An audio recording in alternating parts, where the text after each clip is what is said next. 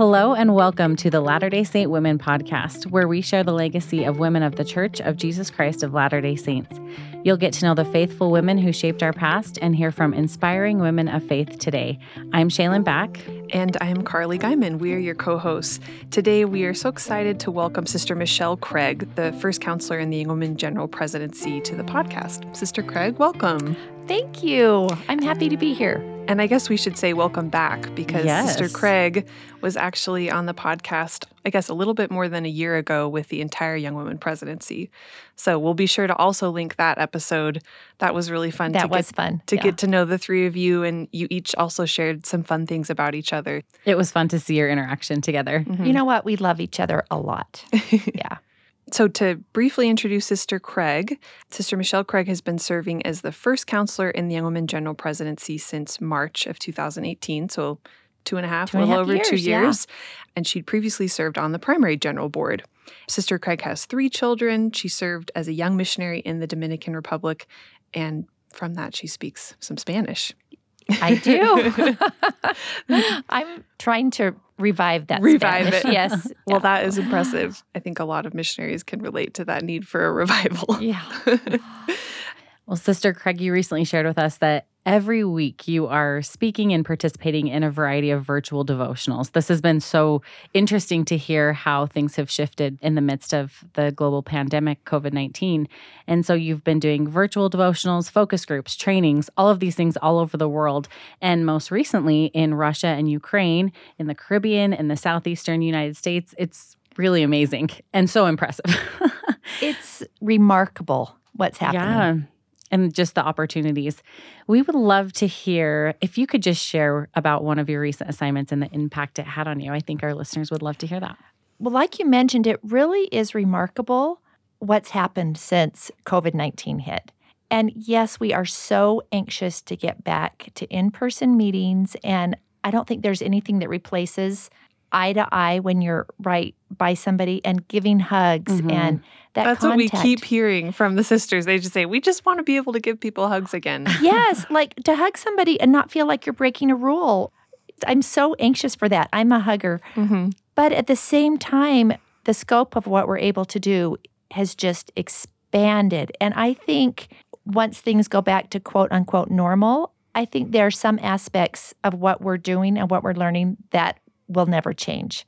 Like you said, in 1 week, I was able to do a home visit in the Ukraine, to sit down virtually in somebody's living room and talk, to do a devotional in Moscow, a devotional in Ukraine, training in the Caribbean.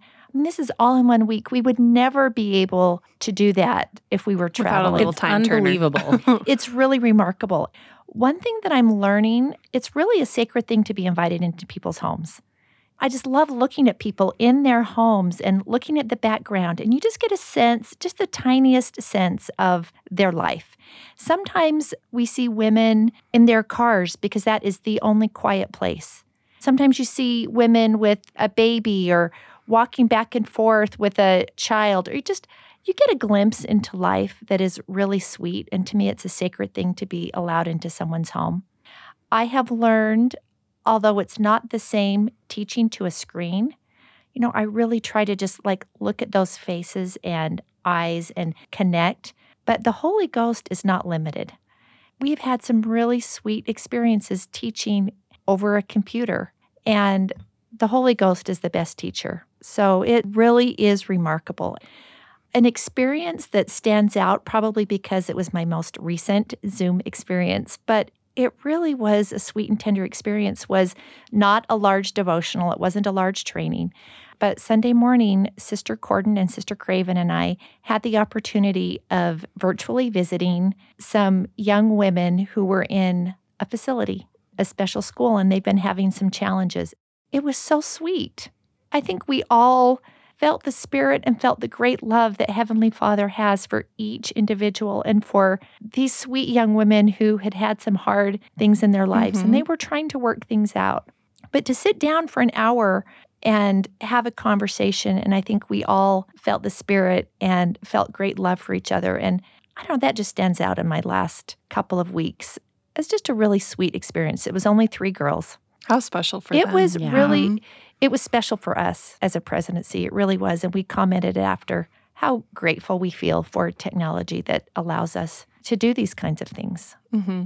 So we can minister to a lot of people and we can minister to just a few. Well, and it's probably really rewarding after being in these really large meetings to be able to sit down and talk almost one-on-one with this really small group of girls. That's also really valuable. And so neat that you're getting to hear their experiences and getting thoughts and feedback from them. Yeah, it was really sweet. That was a highlight. Great. Thank you for sharing. Mm-hmm. In a recent leadership training, Elder Bednar counseled youth and their leaders to be, he said, laser focused on the work of salvation. And he went on to describe, we don't just want activities that entertain or check off a box. And then I thought this was so interesting. Twice in just a couple minutes, he urged the leaders in this training, do not underestimate the capacity of the young women and young men that you work with. And then he said that twice.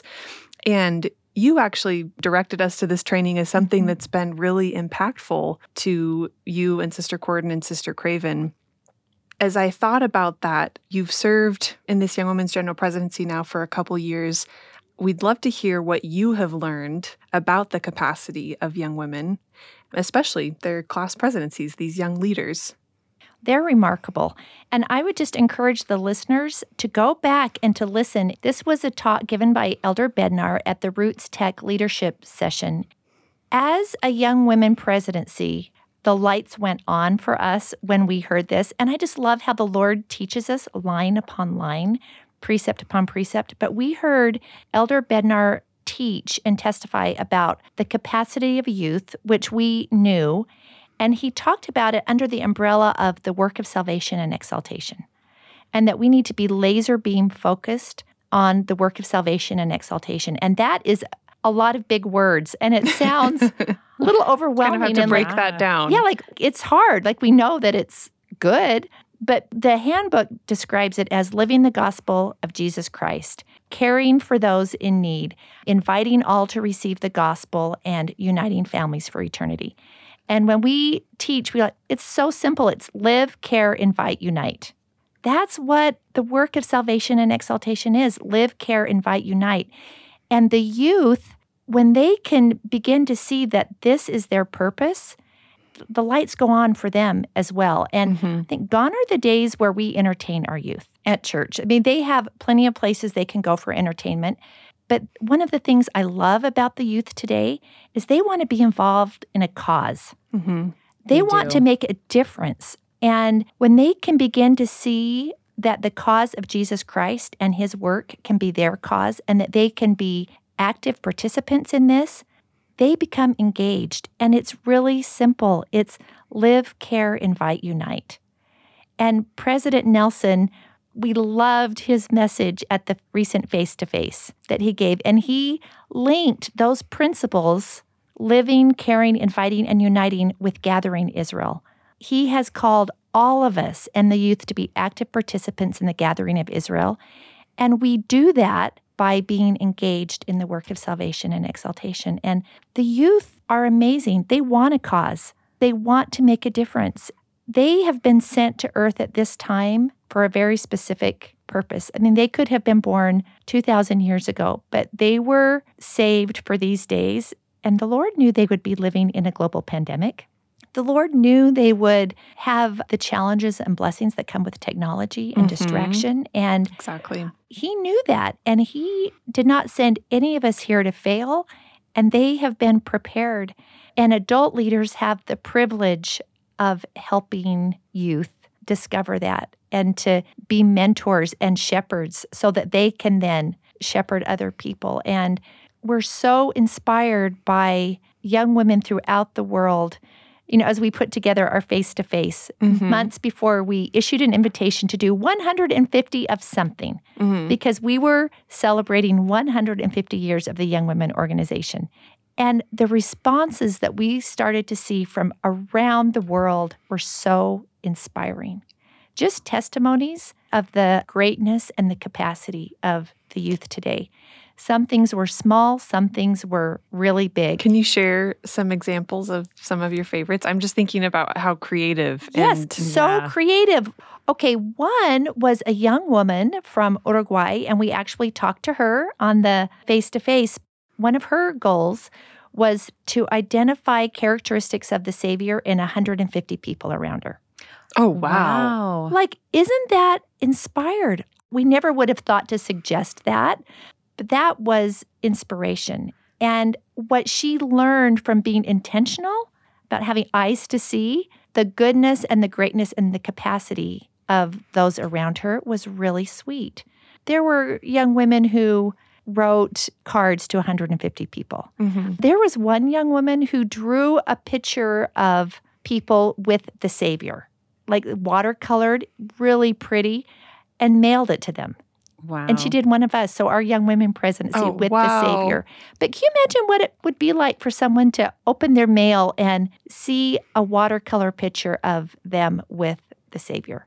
You know, young women who really went out of their way during this pandemic to serve healthcare workers, to help those in need, to serve in their families, to look outside of themselves. We got so much feedback that this was such a blessing during a pandemic, during a shutdown when people kind of turn inward, but to have an opportunity to really be intentional about looking outward and seeking revelation and how they could lift and bless. It was so inspiring. I could go on and on and on. Well, I love that. I love the examples. And it's amazing that it was an invitation that you gave. It wasn't, do this. It doesn't feel like a checkbox, you know? And then the response was that people got to be so creative. It was so individual. There weren't any parameters on it. And so you could just feel their individual testimonies. And, you know, I saw some of these things on social media and it was amazing. It's wonderful, you know, from picking up 150 pieces of trash on the street to indexing reading 150 names. Yes. I saw that. Yeah. So just the creativity, and it just speaks really to the greatness and the capacity of the youth, and that they really do want to make a difference, and they're anxious to accept invitations, and that they can receive revelation to know what would be most valuable for them in their lives and the people around them, and this accepting that invitation. I love it. Exactly. They're amazing. I've become acquainted over the last couple of years with an outstanding young woman who has taught me so much. We actually had her on the face-to-face. If you'll remember, the wonderful young woman that shared her story, her name's Faith Murray, and she lives in Washington. She has a disease called chromo, and she's in pain every day. And sometimes she's wheelchair-bound, sometimes she's not. And her ability to look outside of herself and to serve others has been remarkable. And her mom said that Faith gathers others with her when she does projects or when she looks to serve. And she said, everybody wants to. It's more fun with Faith. And I thought, everything is more fun with faith. When we have faith in Jesus Christ, things are better. But Faith made a statement that I think about all the time. She said, and I'm going to paraphrase this, but she said, I got to the point where I just couldn't sit in my sadness. And so she has gone out and she's done something about that. And I think all of us have to make that decision. We could all sit in sadness. We all have hard things. But when we are intentional about thinking, I can't sit in my sadness, and look for opportunities to step outside to bless others, Heavenly Father will use us. And it doesn't mean that our hard things go away. We're still going to have them. But our capacity to bear them will increase.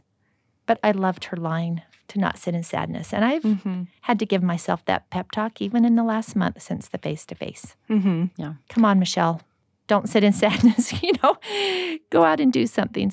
We have so much to learn from the youth. And I think as adults, we desperately need what youth and young single adults have to offer. We need the creativity, the vision, the excitement, the passion to make a difference. We have a lot to learn. And maybe you can share then your vision for what leadership looks like in young women, specifically for those class presidencies, and then what the role of, like you've said, these kind of mentors and shepherds. That's really how we see the adult leaders. What does success look like now? Thank you so much for asking this question.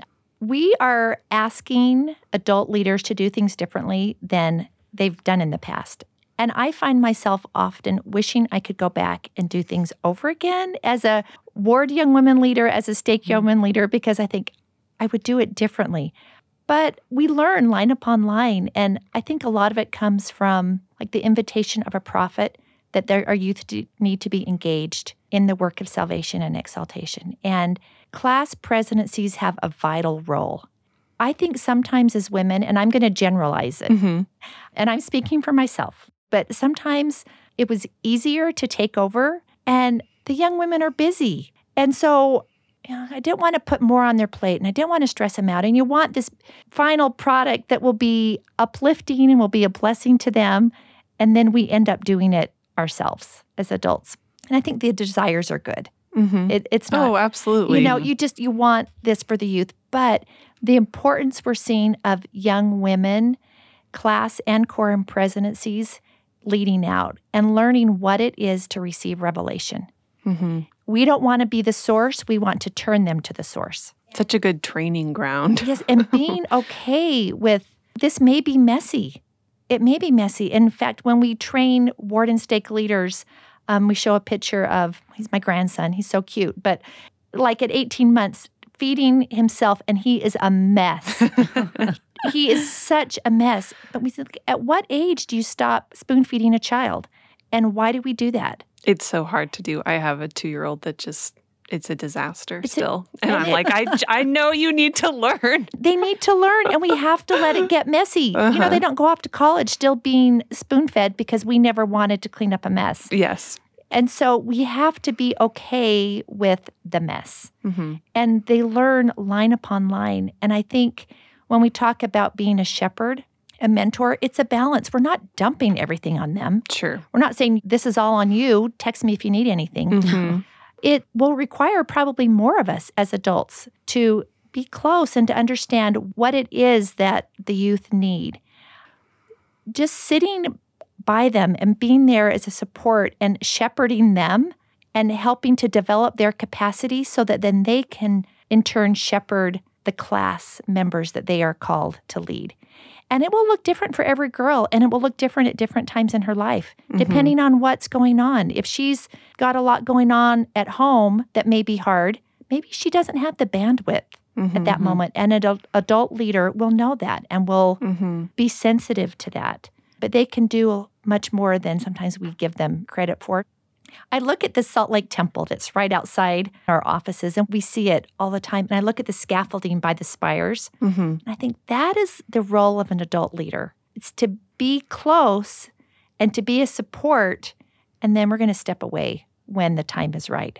But we're there if we're needed, and it's a close relationship. And I think it's one that will take us to our knees as we seek heaven's help and seek inspiration for what is needed, and help them learn what it is to receive revelation in their lives. So. And it's such a real relationship. I just recently saw the invitation around the face-to-face to reach out to a previous young women leader or highlight them and how they've helped you in your life.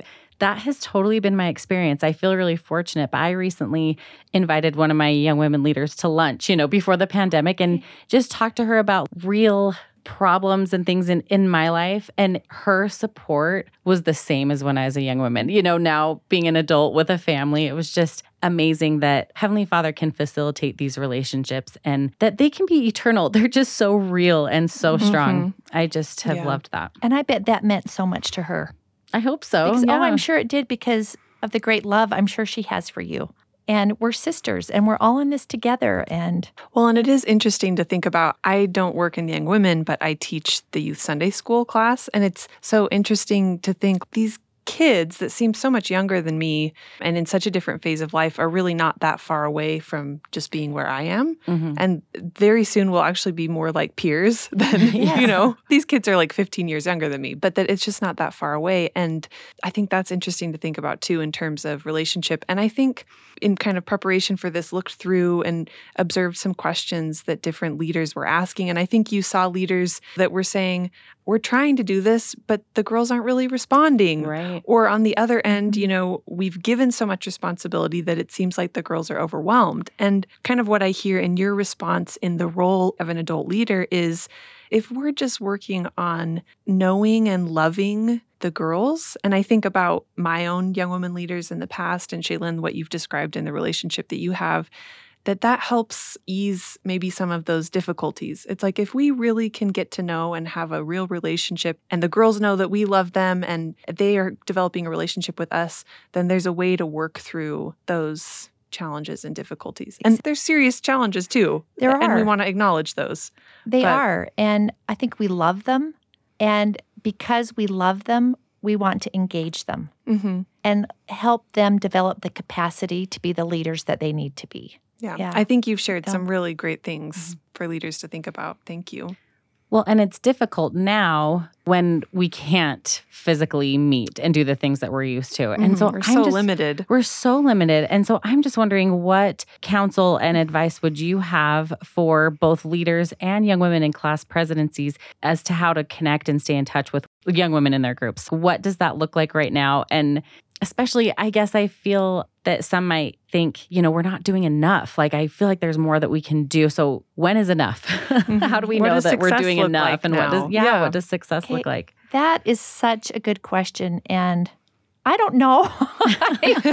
I think in talking to so many adult leaders, young women leaders, youth leaders, men, women, I think a lot of people are struggling, and a lot of people are feeling like, I'm not doing very good at my calling right now. I think that's not uncommon. And so... And probably not just in young women either. No. If women are like Relief Society or primary. In Relief Society, in Elders Quorum presidencies, in a lot of people are like, I don't think I'm doing a very good job in my calling right now. This isn't in the handbook, right? This is not. And when there's a global pandemic. When there's a pandemic. And we've never done this. And we can't say, well, when there was a pandemic 5 years ago, this is how we did it. And I think it's lasting longer than we thought it would. And it's going to be different for everybody in the world and depending on what their circumstances are. But at the beginning, it's just kind of locked down and we're not doing anything. And then time goes on. And, we're not on a vacation from our callings. We're just not. And I think Satan is not taking a vacation during COVID.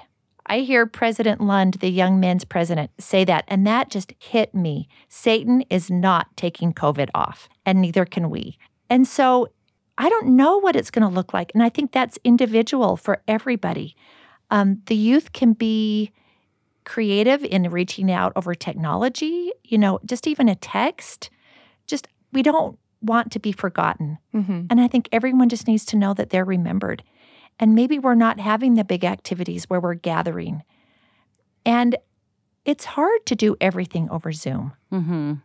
Especially when so many of these kids are in school all day over Zoom. I've heard that from the kids in my Sunday school class. And we're really worn out. Are weary of Zoom. And that is okay. I mean, that's reality. And so I think we need to be kind to ourselves and extend grace and kindness to ourselves and to others and realize that we are navigating a new path. And we don't know when this is going to end or exactly what the right thing to do is, but I think it's important that we're intentional about doing something. I think that's a great point. Just be intentional about doing something. And even to have that on your mind, like, what is it that I can do? I can't do this, but what can I do? Because I just keep coming back to what President Nelson has recently said about the Lord loving effort. And it's just like anything that we can do will hopefully make a difference. And hopefully Heavenly Father can kind of take that effort and just magnify it, so that people can know that we really are thinking about them and remembering them. Well, and I love what you said about people just want to feel like they're not forgotten. I think maybe that's, a good thing. What can I do to just help people feel remembered and still included? And maybe that's very small and simple. And it probably will be. And people have different comfort levels of what they're comfortable with. And I think that faith is a principle of action. And so if we do something and just pray to know, what is it that we can do, whether it's I'm serving as a class president or a young women leader or a Relief Society president or a ministering sister? How can we just help those that we love feel remembered? And it's not going to look the same, and it may be messy, and that's okay. We're used to messy by now, aren't we? Yeah.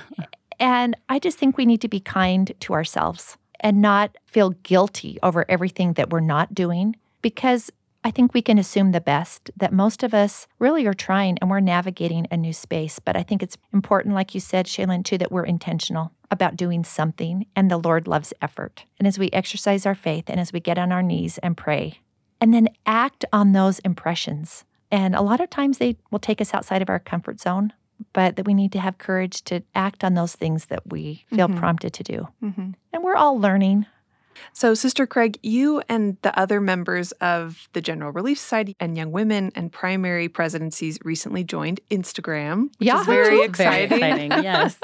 We'll include a link to your profile. Hopefully you get a bump in your following and the other sisters as well. It's so exciting because it's just great to hear more from you and see more of the work that you're doing. So we think that that's really exciting. But one of your very first posts shared a picture of you as a young woman, and you shared just about a time that you felt, and maybe more just as a youth, feeling very inadequate or lonely or left out, and how you made a very intentional choice to stop focusing so much on yourself and step out of your comfort zone to lift and build others. When I saw that, I just thought, this is not easy to do as a teenager. Right. Or as an old woman.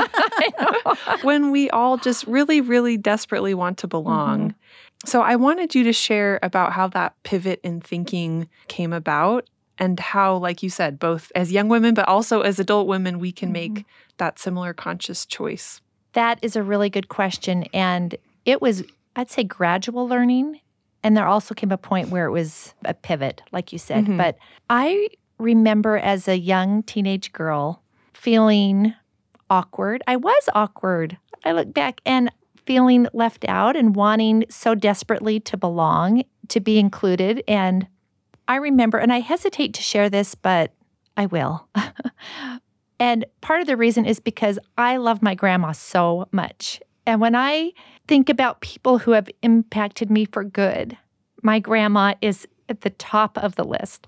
But I remember as a young teenage girl, my grandma was visiting once, and she said, "Come here, honey, come sit down." And I went and sat at her feet, and she looked at me, and with all the love of a grandma, she said, "Michelle, you're like a little ugly duckling, and someday you'll be a beautiful swan." And I remember trying to blink back the tears, and what I heard was, "You're ugly." And I thought, my grandma thinks I'm ugly. Oh, no. And I remember I went into the bathroom and I locked the door and I went and I sat in the sink. And I looked at myself and I thought, my grandma thinks I'm ugly. But she really didn't. She didn't. She loves me still so much. So I hesitate to even say that. But in my young teenage mind, that's what I heard. And I remember crying and then feeling great love from Heavenly Father. And feeling like, I am a daughter of God. And then I thought, I can't rely on my looks to make friends. I'm going to have to work on being really nice to people to have friends. So that pivot kind of started the learning. And I don't want to simplify it. It wasn't fast. It wasn't easy. And it's something that I really struggled with even my whole teenage years. And my family moved right before my junior year in high school. And that's hard. Junior and senior year of high school, we moved across the country. I didn't dance. I didn't play a sport. I didn't play a musical instrument. I had no group that I could immediately identify with. And I was lonely. And looking back on it, I didn't make the efforts either. I didn't. I just kind of withdrew a little bit, and I was lonely. I remember just very intentionally thinking, I am tired of this feeling. I do not want to be lonely. I don't want to focus on everything I'm missing out on. And I was 17 and went to college, and I just made a very intentional shift. I signed up for everything I could sign up for. I made a goal. My brother encouraged me to learn the names of 5 new people a day and use them. So I did that. That was really another important pivot in my life where I thought, I don't want to feel this way anymore, and I can do something about it. And kind of making a conscious decision to care more about what other people thought about themselves when they were with me than what they were thinking about me. And that's hard. And sometimes I have to remind myself, even as an adult, oh, yes. No one came and sat by me at Relief Society. No one likes me. I think, no, I'm going to get up and go sit by somebody else. Yeah. And to focus on trying to bless and lift with every interaction. I think we have to be intentional about that because people are busy and life is busy. And if we wait for everybody to come to us, we might be waiting for a long time. Mm-hmm. Sister Craig, just in this conversation, I'm thinking of one of my family members who reflects on her experience as a young woman, and she wasn't ever called in these class presidencies. I mean, we've talked a lot about that, how important those are, the class presidencies and those leadership skills learned there. And she feels like since she wasn't called, that reflected on her spirituality or her capacity. And so I'm just wondering, because I see that affecting adults too. So I guess what would you say, I don't know if it's to leaders to support young women who aren't in the class presidencies, or what would you say about these girls that maybe are feeling similar feelings about not being in class presidencies? Okay, that's a really good question, and it hurts my heart that people feel that way. I think as adults, we have a responsibility to love and see and notice every single youth. It may be those that aren't coming, that don't fit in the box. It may be those that are on the front row that you would think everything was just fine, but they are struggling. I think all of us, we have received a direct call from President Nelson to every single one of us be engaged in the work of salvation and exaltation. And I think sometimes when we don't have an official calling, it frees us up to do even more. And that we can look for opportunities to serve and to bless in a whole different way. And so if we can call ourselves to, who can I lift? Who can I bless? Who does the Lord need me to love today? I think it's very freeing, and that a calling is not indicative of someone's worth or capacity or goodness. I'm afraid that sometimes we feel that. We equate those. Yeah. But there are actually, with the changes in organizations over the last few years, I feel like there are less callings. Yeah, that's true. For adults, especially, sometimes there are less opportunities, and we're only meeting every other week. So if we can look for opportunities, each of us can take it upon ourselves to find out how the Lord needs us, how our hands can be used to further the work. And we don't need to wait for an official calling. And not having a calling gives us more time. Some flexibility Some in flexibility. how we do that. Exactly. And then I'm thinking even more responsibility in some ways, that's not official, but it's like, oh, I do have the time and the capacity. We do, each of us, and ministering. And young women, we hope all young women 14 and older are extended an invitation to serve as a ministering sister. And that's a calling. And they can bless the sisters in their ward in a way that an adult can't. And that's significant. We all have work to do. And we were so excited to get to talk with you because we both really loved your recent General Conference message, Eyes to See, and know that that really resonated with a lot of people. And I love that we're seeing kind of themes from that message all throughout this conversation of our individual responsibility to know who we are and be able to see other people the way God sees them. There's just so many beautiful messages in your talk. We know that conference messages are often this huge labor of love and can be very intense. We'd love to hear how you felt guided to this topic and how the message developed. First off, Heavenly Father is so good. And when we have these assignments that feel so big, He is so quick and so generous to bless. And His grace makes us equal to that task. And truth be told, I knew this talk was on my mind and heart for months. And I started months and months before I even received the invitation to speak, started writing things down and noticing and praying and thinking about things. I remember when I listened to the BYU Forum that I used a quote in my talk from David Brooks, who's a columnist that spoke there in his devotional about a need in our society is to be deeply seen and to deeply see others. And that just because this had been on my heart and mind so much, I immediately went and I read that and I copied and pasted and I started keeping a file of all these scriptures and I noticed things and related. And it's like Heavenly Father was helping me and giving me so much. It was not hard for me to decide what to talk about in this case because He kept prompting me. And I even wrote a lot of my talk early last spring before I received the assignment in June. and to speak in the October. So interesting. When I had the assignment, I already had much of my talk written. And of course, I worked on it for months after because Heavenly Father cares about every word and just refining and taking things out and adding things. But Heavenly Father was so generous to bless me. And as things started unfolding, even over the summer and the events in our country and the division, it just became impressed upon my mind that this really was an important message for our time.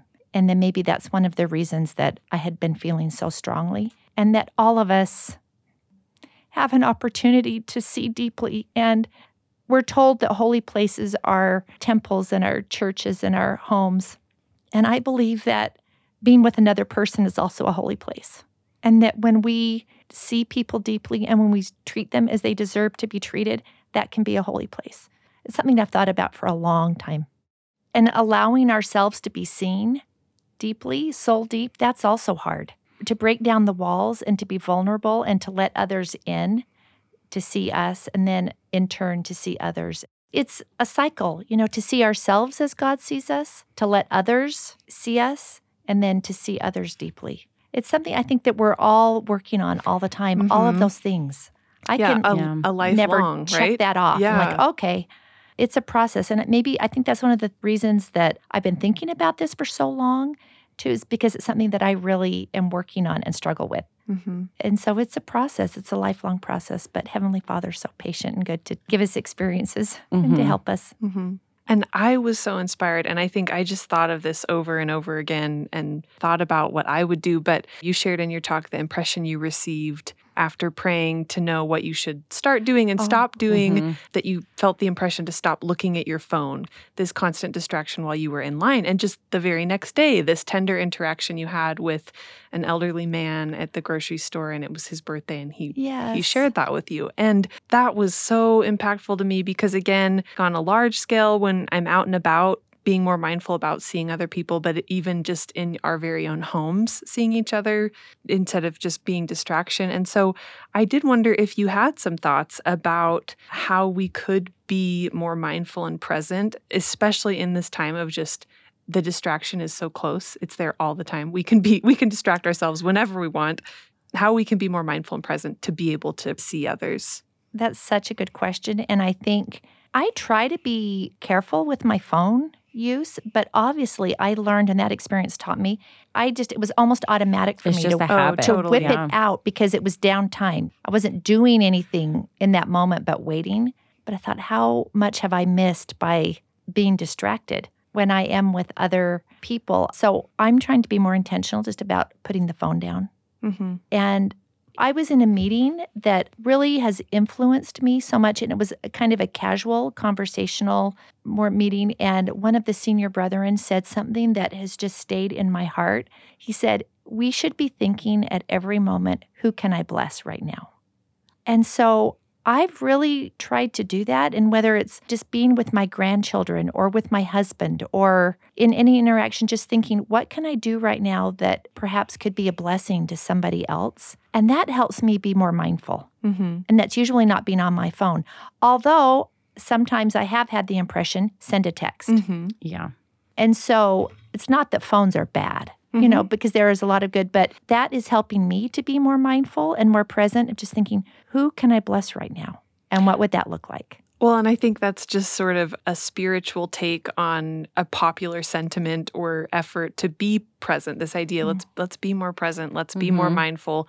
That's what that is. Okay, in this moment, who can I reach out to and who can I bless? I do think it's sad that 20 years ago, when you couldn't just pull out a cell phone, there were more conversations happening in a grocery store line. There were more connections and interactions happening. And I do think we've kind of come to this place where it's like, well, I don't know these people. There's nothing I can give them. There's nothing they can give me. They're going to think I'm weird. And I mean, I do think people can be themselves. People can be individuals. Some feel comfortable chatting with someone. Some maybe there's another way that they can be present and be blessing and lifting other people. But certainly when we are present, those opportunities are more available to us.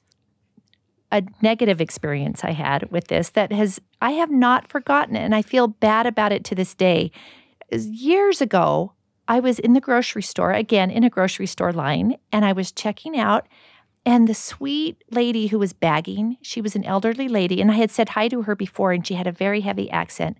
She was crying, and she had tears, and I could tell she was just on the verge. And I remember thinking, I should say something. Like, she's barely holding it together. I should say something, but I didn't know what to say. Mm-hmm. And I felt so awkward, so I said nothing. So, and to this day, I feel bad. I feel like I missed an opportunity. Maybe I didn't have to say anything. Maybe I could have just given her a hug and said, thank you. I feel bad. And I never saw her after that because I thought, I've got to make up for that. So I think we can't be too worried about saying just the right thing, because if love is our only motive, then we don't have to say it perfectly. And I'm so grateful for a Heavenly Father who is patient, who sees me deeply and gives me another chance. And sometimes these hard experiences are just what we need to help us. And again, we need to be kind to ourselves and just assume that everybody around us is doing our best, that we're doing the best. And some days, maybe that's just getting out of bed, honestly. Thank you. Well, Sister Craig, since we have you, we do want to ask if there's anything else you would like to share with the women of the church and just the listeners of the podcast. That's such a good question. I would just express my great love for Heavenly Father and Jesus Christ and the remarkable blessing and privilege it is to have made covenants and to be members of the church, and that this is where we find joy. And I would just want to say that within the parameters of the church, we have more of an opportunity to reach out and to lift and to bless than in any other organization. And no one is perfect, and we all make mistakes, but there is great joy that comes when we live the gospel of Jesus Christ and when we experience grace and kindness and we're able to extend that to other people. And I just think what a privilege it is that we can link arms and hearts and hands and work together to make a difference and to prepare for the second coming of the Savior, Jesus Christ. And it's a wonderful time to be alive. There are a lot of challenges, but it is a wonderful, wonderful time to be alive, and we're so blessed. And I just feel so fortunate and am inspired by the goodness that I see around me every day. People doing small and simple things, making a difference and going about doing good as the Savior did. Well, thank you, Sister Craig, for sharing your experiences. It's been really encouraging to me to kind of look at my life and see what I can be doing differently, and then also giving myself grace. I appreciate you saying that and mentioning that. So thank you for taking the time to be here with us today. Thank you so much. It's been a pleasure. And to our listeners, thanks so much for tuning in to this episode of the Latter-day Saint Women podcast. Shaylin and I love being here. It's such a privilege to meet with and talk with our guests. And we hope that our listeners are enjoying these stories and experiences and messages of encouragement as well. We love to hear from our listeners. We read every review and we appreciate them so much. So take a moment to leave us a rating or review on whatever platform you get your podcasts. And also feel free to reach out to us with any suggestions or ideas for topics or guests in future episodes. You can contact us at podcast@churchofjesuschrist.org. And until next time, I'm Carly Guyman. And I'm Shaylin Back. Thanks for listening.